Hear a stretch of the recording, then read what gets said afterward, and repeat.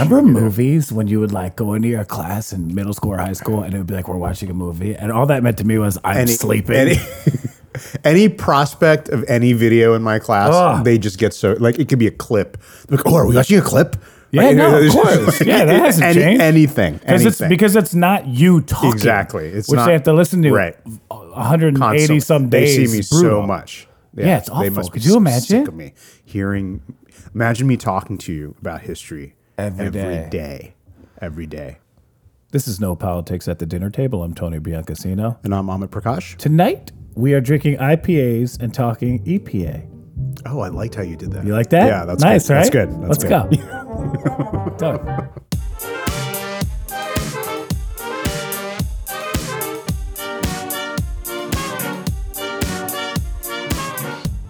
So, a couple weeks have passed. We had our 1 year anniversary of shows. Nice. 2 weeks ago. Yeah, we did. Who was on? Was it Troy? It must have been with Troy. Yeah, Troy. Yeah. Great 1 year guest. Yeah, I know. He was awesome. Yeah, but it went unremarked. Well, that's because we're not a bunch of bitches, dude. Like, what did you want, a box of chocolates? I wanted something. Flowers? You could have given me something. I forgot our anniversary. You did. Jesus Christ. I got one anniversary. And you owe me dinner. Yeah, I do owe you dinner. We'll go when you're ready. Are you still eating meat? I'm born ready, man. Yeah, unless I'm eating with you, because you're always feeding me non-meat these days. You're such a coward. I mean, you are the epitome of a shitty New Year's resolution. Really? You're the problem with that. It's not. No, we've had this like conversation. To prove to myself I could go 30 little bitch days without meat. Who cares? Right. Anyone could do that. Oh, really? When's the last time you did that?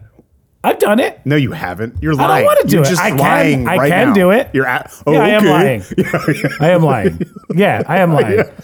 But I'm lying because I could do it if I wanted to. I just choose not to.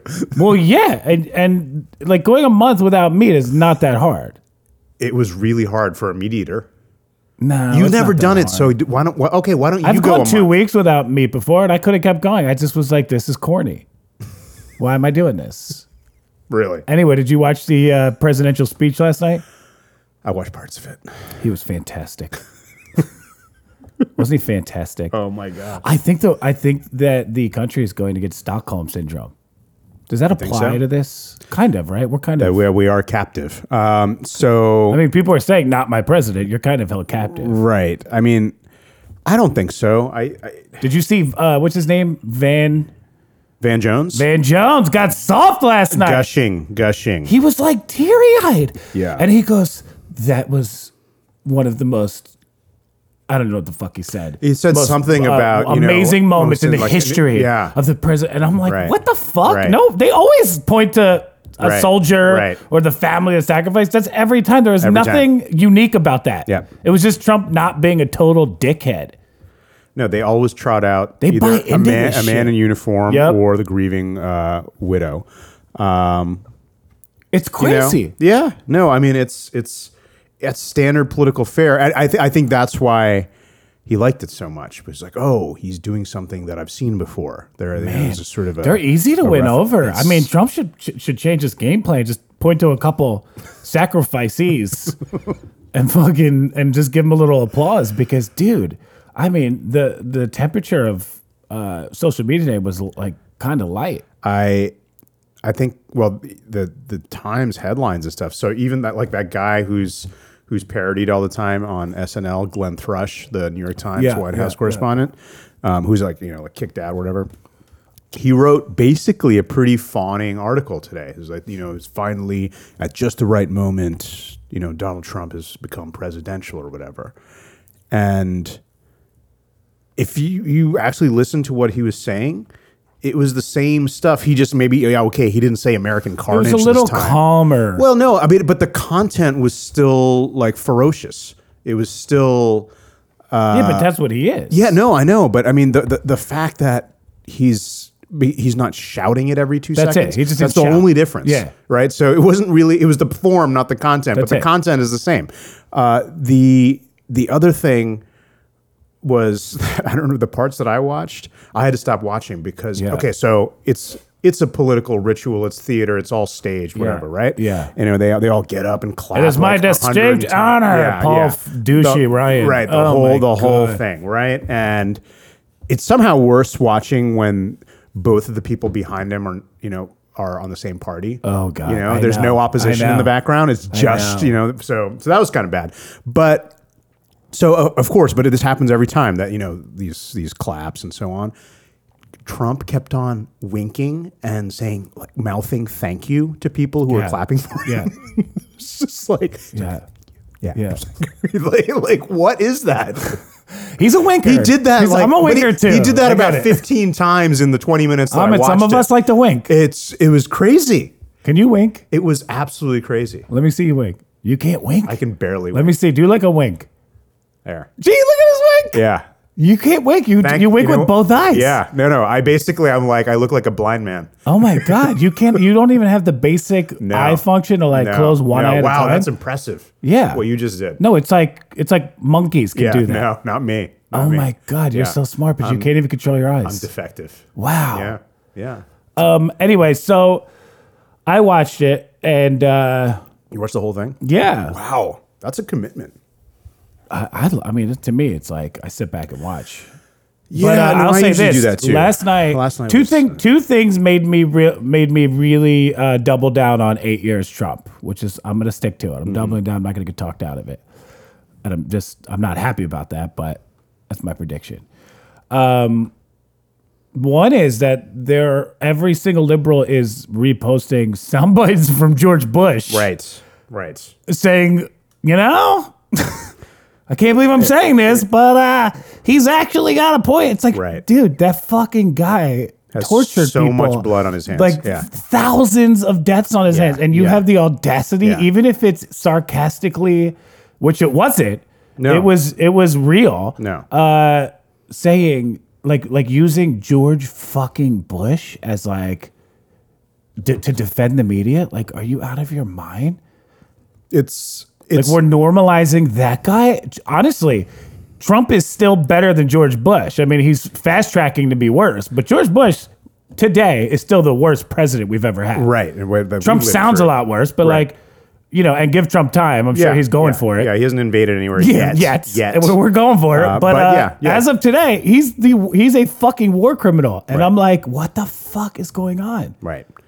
No, I mean, we talked about this before that, I thought all these people fawning over Obama at the last minute when he's doing, seemingly nicer things. Yeah. It's all about his image and how he wants to be remembered. Yeah. It's the same thing. I mean, George W. Bush is 70 years old, and he's, he wants to. Now he's got a foil where he can look better, and he sees that, right? So it's more once again, it's about how he's going to be historicized. It's outrageous. It's literally horrendous. Mass illegal surveillance. Yes. Torture program. Extraordinary rendition. Invasion of Iraq. I mean, invasion of Afghanistan. The creation of Guantanamo Bay. Illegal enemy combatants as a legal category as a black hole. All of these things. Yeah, no child left behind. I mean, the fucking financial crash. The financial mortgage crash at the very end. And then... and he doesn't drink. New Orleans, right? Yeah, Katrina. Right? Totally. So all of this...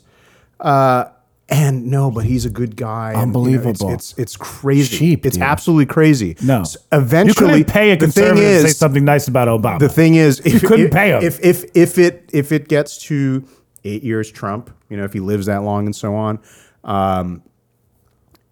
and if he sticks around longer than that, in life years, there might be somebody even worse than him. Yeah, and then we're teeing it up. The very same people will be saying, "I know." Well, at least Donald Trump, he wasn't so bad. He wasn't, he's not as bad as this guy. And the liberals wonder why they're losing. Right? It's losing. It's not even losing; they're getting murdered. No. I mean, it's not. They're not even in the game really. So we have so much to talk about. Let's call the guest and tell her we're not having her on.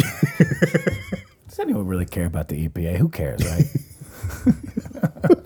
That's one of the questions I'm going to ask her. Why does nobody really care? I'll ask her that shit. Yeah. Come on, Kat.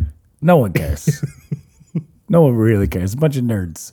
Yeah. Could you imagine it's all a hoax? That'd be amazing. Like, we're going to be older one day and go, I can't believe we fell for that shit. All that money, that stupid EPA. Could have been going to war. Because those scientists are so wealthy. I know. They're really lording it over all of I us. know. It's like they're fucking scientists. Cabal of climate scientists is really running the world. Yeah. Oh my God. Brutal. I got my eye set on those new 7 planets that they just found. I heard about that. I can make myself a nice little ranch on one of those bad boys. Yeah. You know what they're saying about those planets? Like, if you're on one of them, you could see the other one like 5 times bigger than the moon. Like, that's how close they are to each other. That must be kind of freaky. It's fucking awesome. Yeah. Yeah. Like, you could planet hop and it wouldn't take you like 5 months. Right. You could do it in like a couple days. Right. You're like going to China, except you're going to Mars. Right. That's rad. Yeah. Yeah. You would have great wars, like literally. Like attacking plane. It'd be Star Wars. Star Wars legit. Even? Yeah. Yeah. Legit. Yeah. Oh, we're not going to be around to see it. It's so sad. That sucks. All right. Shall we call? Sure. Let's call her. Hello, Kat Joyce. Hey, Kat. Hi, how are you? Good. It's Amit and Tony. Hey. Hi, how are you? We are rocking and rolling in Trump's America. We're thriving. We're thriving. We're all thriving. Feels great. Feels good. Yes, it's Imagine awesome. we just all just like talked about how much we love Trump. Like it just We're gonna changed do the whole podcast. A big reversal. We've been converted. Podcast. We've been converted. Oh my God! So, I Kat, would be happy.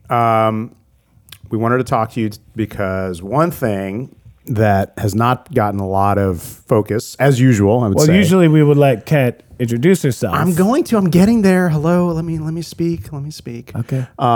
Is the environment and environmental politics. So we wanted to talk to you because of what you do. So could you just say a couple words about who you are and what you do? Sure. My name is Kat Joyce, and I practice energy and environmental law out of a Portland-based law firm, Portland, Maine. I'm the head of the Energy and Environmental Practice Group, and we do a whole variety of things related to renewable energy development, as well as all types of development and enforcement actions under federal and state environmental laws. Okay. So I spend a lot of time paying attention to what's going on with the environment. What's going on with the environment? Well, what's going on with the environment is really up in the air in a lot of ways. Nothing's happening immediately. So for folks who feel very alarmist about things, our political system is structured to move slowly, and in this particular area, I anticipate that will be effective. There's only so much that can be done through executive order when there are so many very specific technical regulations already in place.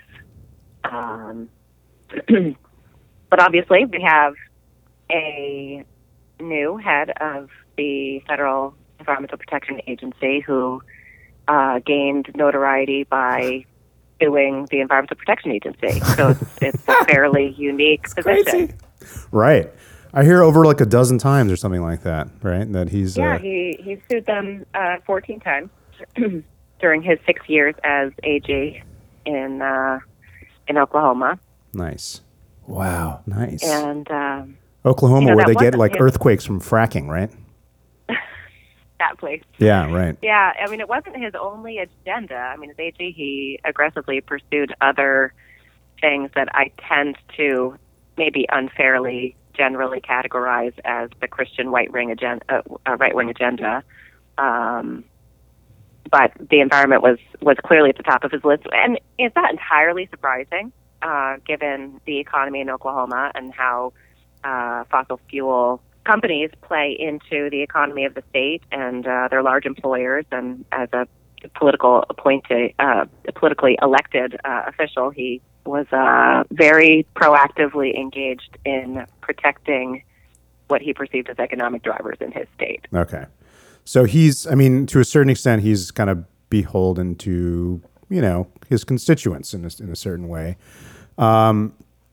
So just how, I mean, one of the things, that came out, I think it was on Tuesday, that Trump signed an executive order that basically gave direction to the EPA about I think it's called the Waters of the United States Clean Water Rule Act or something like that, right?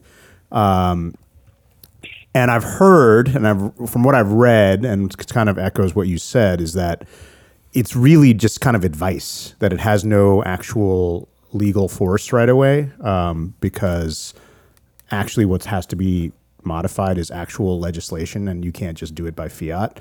So is that true? Yeah, I mean, fundamentally that's true. So the directive is actually kind of interesting. Nobody actually thinks the Clean Water Rule is particularly interesting, but maybe they will now. So it's technically known as the Waters of the United States Rule. It is a fairly technical regulation that's been issued by the EPA that was supposed to clarify for the regulated community what waters we're talking about in the Clean Water Act. Okay. So what waters the federal government has jurisdiction over regulating.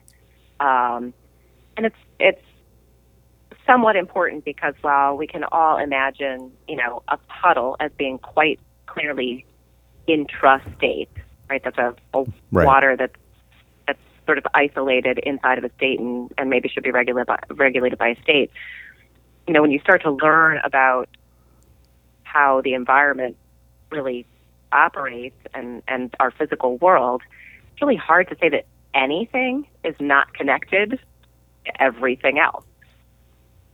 Right. So, there's been a lot of back and forth inside of the regulated community about, well, if a duck is swimming in a tiny little pond and we all acknowledge that duck has the capacity to fly to a different state, is that water somehow involved in interstate commerce in a way that warrants the federal government regulating it?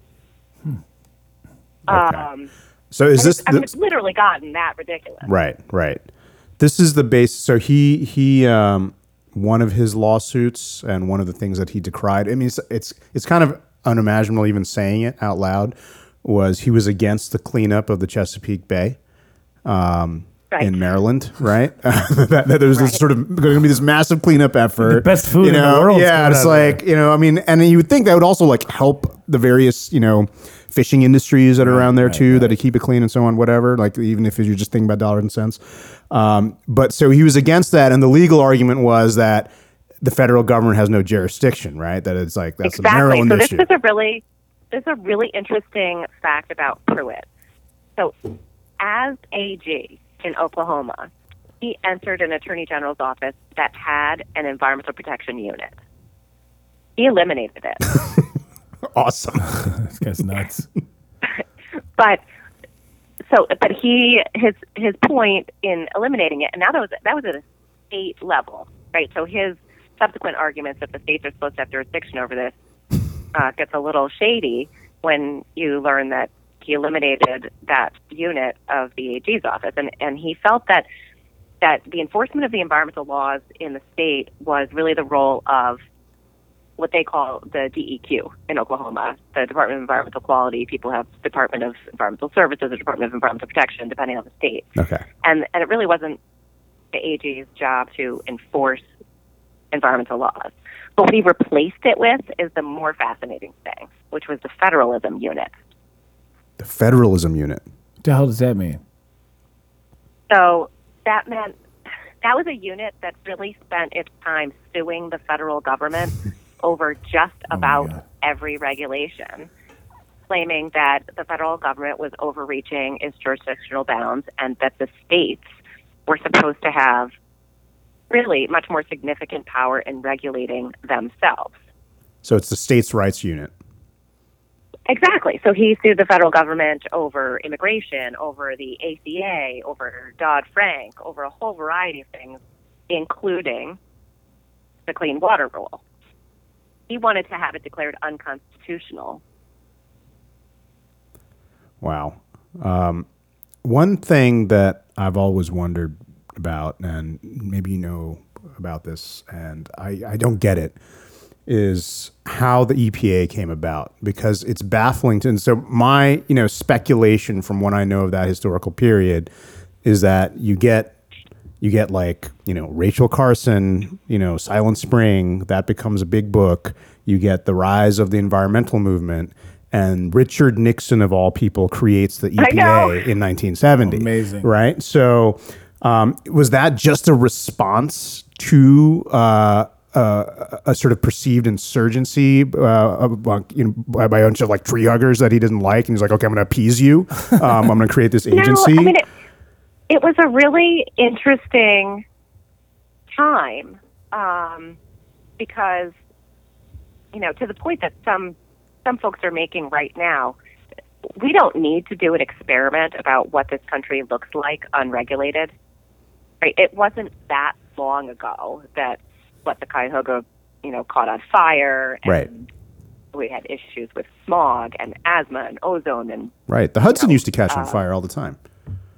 Yeah, and so we sort of know what that looks like, but this was that time frame, right? This was when Congress was continually being pressured because the public had a lot of very obvious, tangible, physical, noticeable things going on in their immediate environment that caused them, rightfully, to believe that their health and safety was in danger.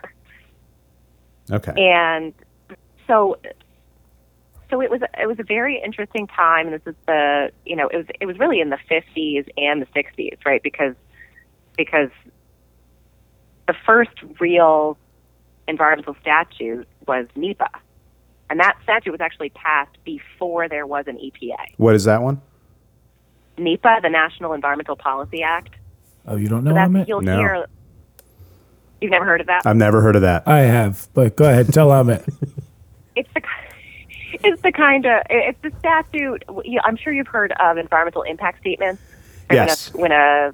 So that process happens under NEPA. Okay. And so if you're doing something that significantly impacts the human environment, you have to go through a NEPA process, and you have to do an environmental assessment.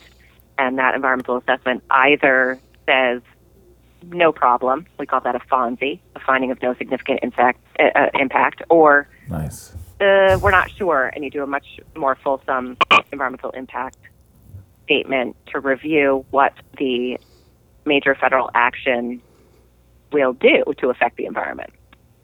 Fonzie. So, Fonzie. Yeah. I thought you liked that, though? right? The Fonz. Oh, we have one of those too. So that happened in 1969, and Okay. it kind of created the need for a structure in which that policy could be enacted. So the first thing, before EPA, we had a Council on Environmental Quality. And that was essentially solely to implement NEPA. But then you're right, in 1970, Nixon, through executive order, interestingly, reorged everything and created this new EPA. So, and that was ultimately passed by the House and the Senate. So it's no longer something that was just enacted through an EO. right.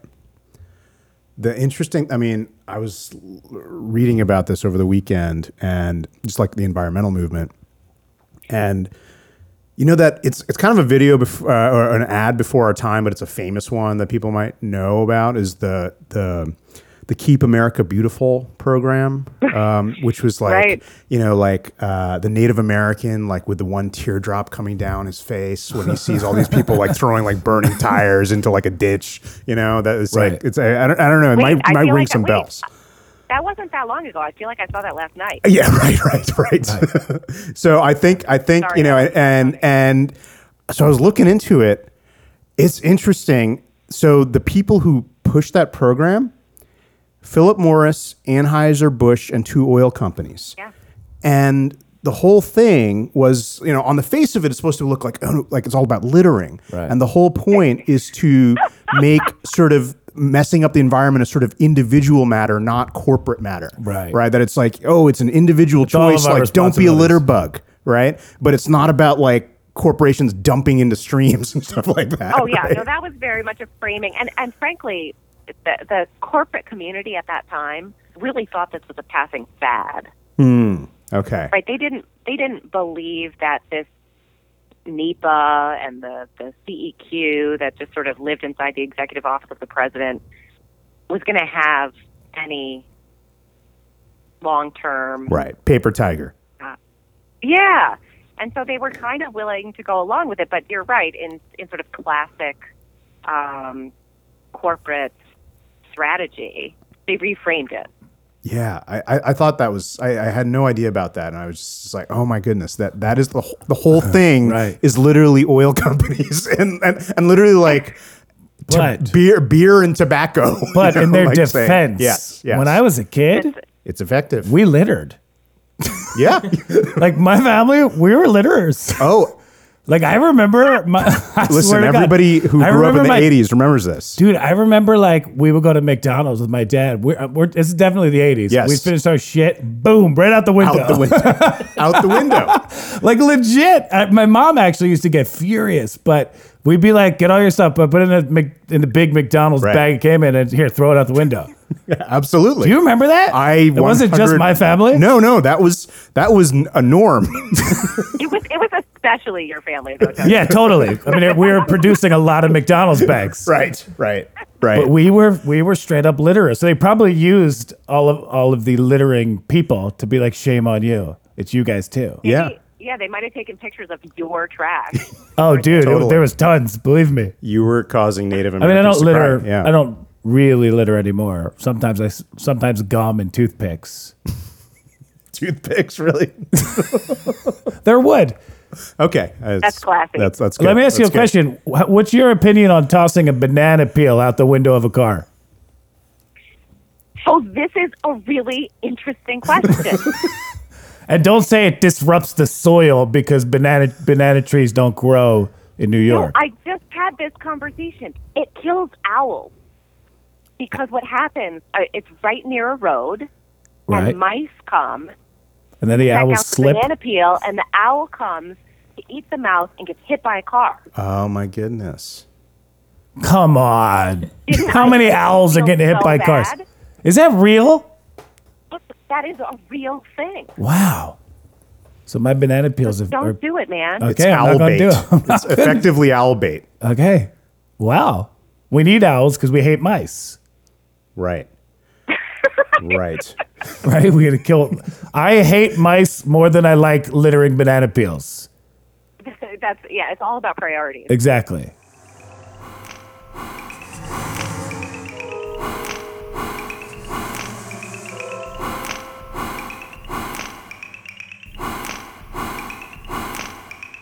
Okay, so I have a question. What are your biggest? I have two questions. One is what is your biggest challenge in your job today under the current administration? And a follow-up would be, what do you think their end game is in regards to the EPA? Okay. So, the first question is super hard, but let me preface my answer by saying that I now live in a federal regulatory state that's governed by the Trump administration. And I live in a state where the regulatory state is governed by Governor LePage. I don't know if you're familiar with Nice. this gentleman. The racist loudmouth scumbag? Right. That guy. Yeah. The guy who painted over the WPA artwork from the labor movement. Yeah, he's a brutal dude. So yeah, we're Yeah, familiar. we know him. So, amazingly, we have a truly excellent commissioner of our DEP right now, but it's hard to get support for things like renewable energy projects, and it's been really difficult because he ran on a platform of bringing jobs to the state, and I happen to work in an industry sector where a number of folks wanted to bring jobs to the state in the renewable energy sector, and for some reason that I honestly am not being cranky or sarcastic, I just can't wrap my head around. He is not a fan. He's very focused on rates, which makes sense because we have a very high poverty rate here in Maine. But It's very hard to make long-term plans if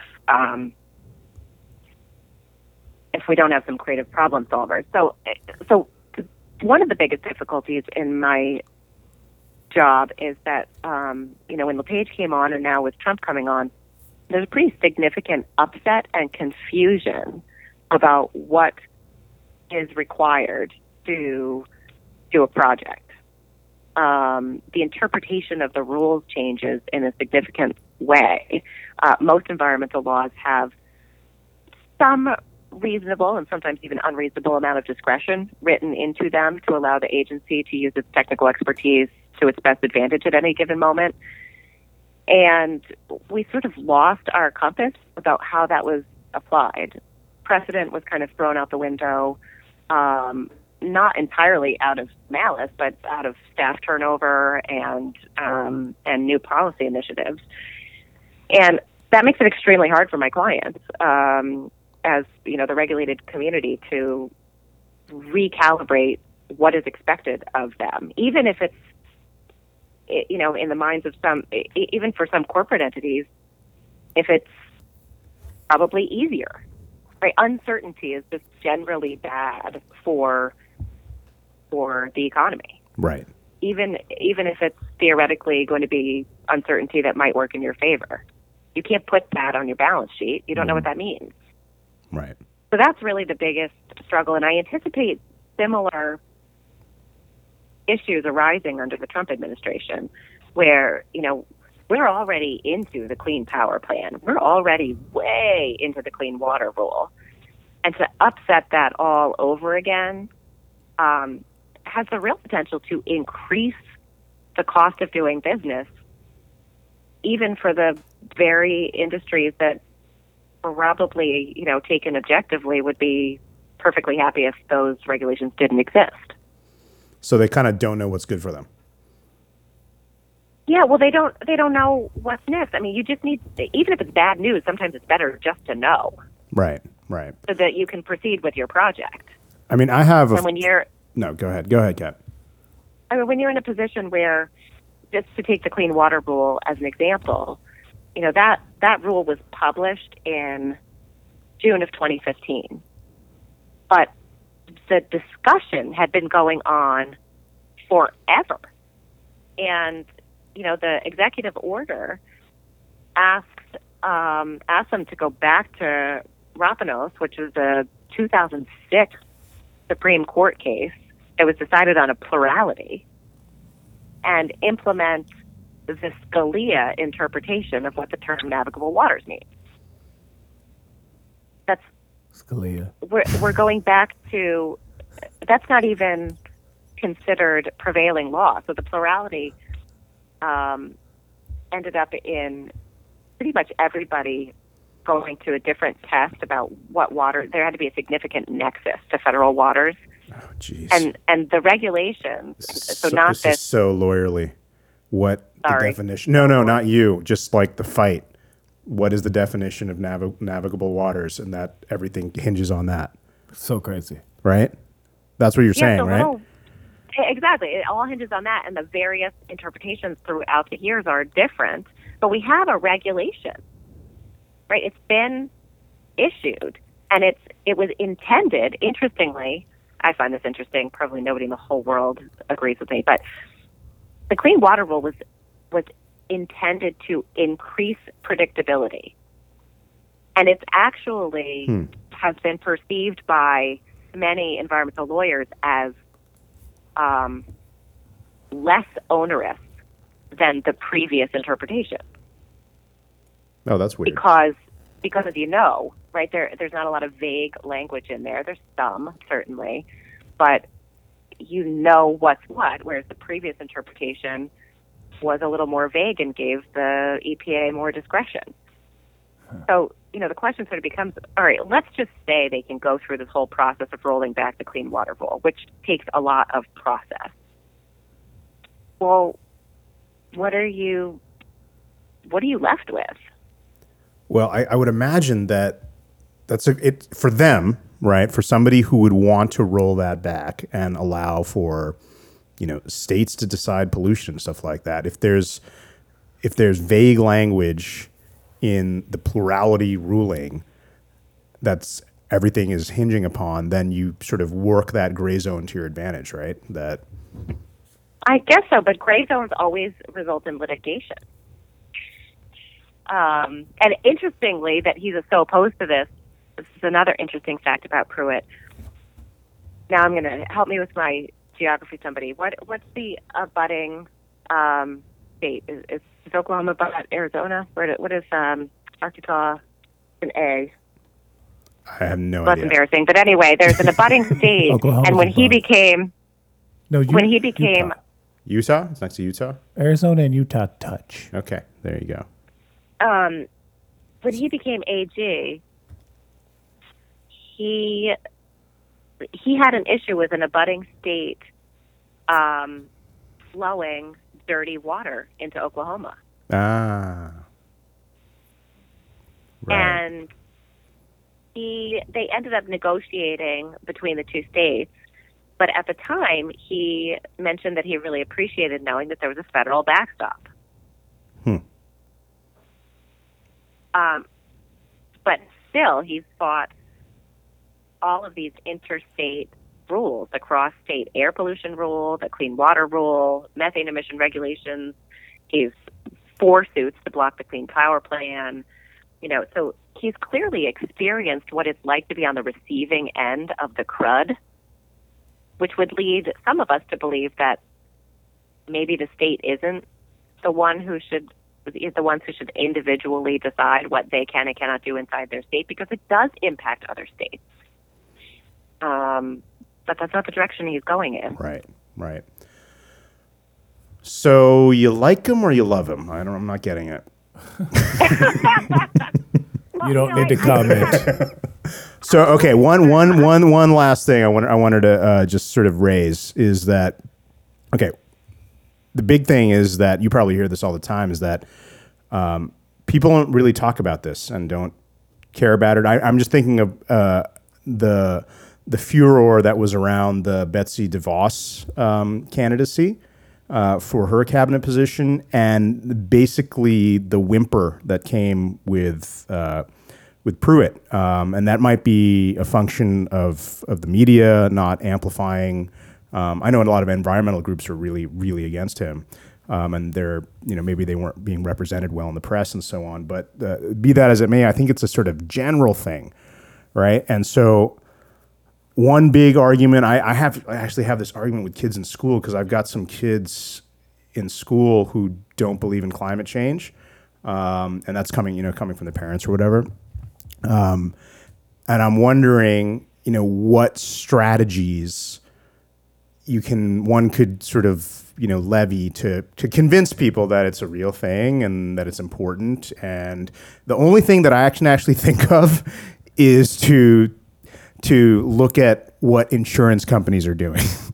Right. That's my only sort of argument. Is like, okay, insurance companies, they think climate change is a real thing and they're sort of covering for it. Right. So if they are putting their money down, they're not doing it out of some sort of fantasy that, it's not going to happen, So I don't know. But do you have any thoughts on that? Yeah, well, certainly the redesignation of flood zones that influence flood insurance is a big indicator. But at some point, when people are faced with overwhelming amounts of scientific data, and the EPA has made an endangerment finding that greenhouse gas emissions are endangering the health of humans and the environment. If people are unwilling to accept that, there's really not a lot you can do to convince them, because clearly they're entrenched in a different mindset. And, there's some studies, psychological studies, and that suggest that people actually become more entrenched in an oppositional mindset the more data you throw at them. Right. I've seen that. Yeah. And, at some point, we're going to have to just fix this stuff in spite of those people. And what would be most helpful, I think, is to demonstrate ways to it's going to sound very crass, and I apologize, but to make money off of it. Yeah, right. Right, to show that there are economically viable actions that may in fact be preferable to destructive actions that come out of acknowledging and working to combat climate change. I mean, I can't think of a better use for young, creative, unjaded minds than figuring out how to combat the effects of climate change in a world that's, or from a perspective that's not so morally driven, right? There's a little bit in our regulations and in our culture of a sense that, we caused this problem by driving, so we need to solve it by not driving anymore. Well, that's not going to happen. And we generationally seem incapable of breaking out of that, let's just stop the thing that we're doing that's causing it, and solving the problem in an objective way. And I feel like our young people need to do that. And if they can be inspired to do that and see that there are interesting jobs associated with it and come to appreciate the economic value of acting in concert with overwhelming scientific data, that would be a big win. Wow. But there are some people who just don't want to engage. Right. And I'm not sure what you do with those people. Go ahead, young people. Go make money off of this. I love that we're so old now. We're like, hey, you young kids, listen in. It's up to you. Well, we're checked out. My 14-year-old said to me the other night, because I was angrily expounding upon something or other, I was telling him I couldn't read certain things in the news at that particular moment because I'd had a long day and I didn't want to be angry anymore. And he said, I don't mind. It doesn't make me angry because it's not my problem. Right. And I looked him right in the eye and I said, actually, I'm angry because it is your problem. Right. You have to fix this. Put him on the phone. And mommy's getting some wine now. But I don't even mean in sort of I'm begging him to fix this. I mean, if he wants to exist on this planet, right? Well, these folks have got to come up with it. And unfortunately, humans are very crisis oriented. Yeah. We need an actual immediate crisis. We do not take long-term weather patterns into account. No. And there's an amazing Simpsons episode where Homer is talking about global warming and it's snowing, and he's going off on global warming. It's freezing out there. What do you mean global warming? And people do that every time we have a winter. People say, well, it's cold. I believe you're describing James Inhofe in the Senate, who threw a snowball on the ground and be like, what are you talking about? Yeah. Global warming. Yeah, well, I mean, it's such a strange human nature-driven thing, and somebody's got to figure out what the leverage is, right? It doesn't make any sense to manufacture a crisis in order for humans to respond, but we will not respond as sort of a cohesive group unless we are facing an imminent threat to our health and safety, not to our grandkids' health and safety, not something we can kick down the road, right. Not something we can make a buck on today and maybe pay the price tomorrow, but I'd rather have $1 today, and everything in the future is hypothetical. That's not going to cut it. People are not going to act. So finding ways to make sure that this is in the economic interest, the immediate economic interest of the key players, is really the only path forward. And I don't have that golden ticket. Well, we don't either. So on that note, you're all fucked. Enjoy the weather before you die. Kat, we are out of time, but thank you so much for spending a little time with us and depressing us further. You're welcome. It was so good to hear both of your voices. And listen, I will try my best to not throw banana peels out the window. Not throw, after everything we just talked about. I know. That's the thing. I'm just not going to eat bananas anymore, so it's not going to be a problem. Yeah, they're owl killers.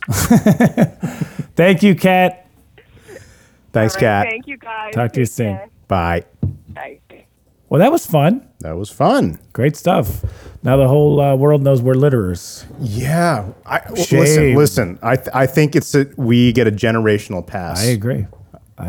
This even got representation in Anchorman. You ever see Anchorman? Of course. Right? Remember when they're walking through the park Yeah. and they're eating food? Yeah. And they all just throw their trash in the middle of the park. That's what you did back then. The good old days. Make America great again. That's Throw your right. shit out the window. Who cares? Exactly. All right, man. Well, that was awesome. Yeah. Next week we'll be back. Yes, we will. We took a week off, but that's okay. Yeah, but we we look do that good. sometimes. We look good right now. We do. We're We do. hey, It's all- just, it's just all because we about- rock doesn't yeah. mean we're made of stone, dude. Sometimes we need That's a break right. too. Face All is right. made for radio. This is No Politics at the Dinner Table, produced by our boy G. Beta Roy. Check us out on Facebook, Instagram, Twitter, whatever. Good luck. Enjoy the weather. You're all fucked. See you next week.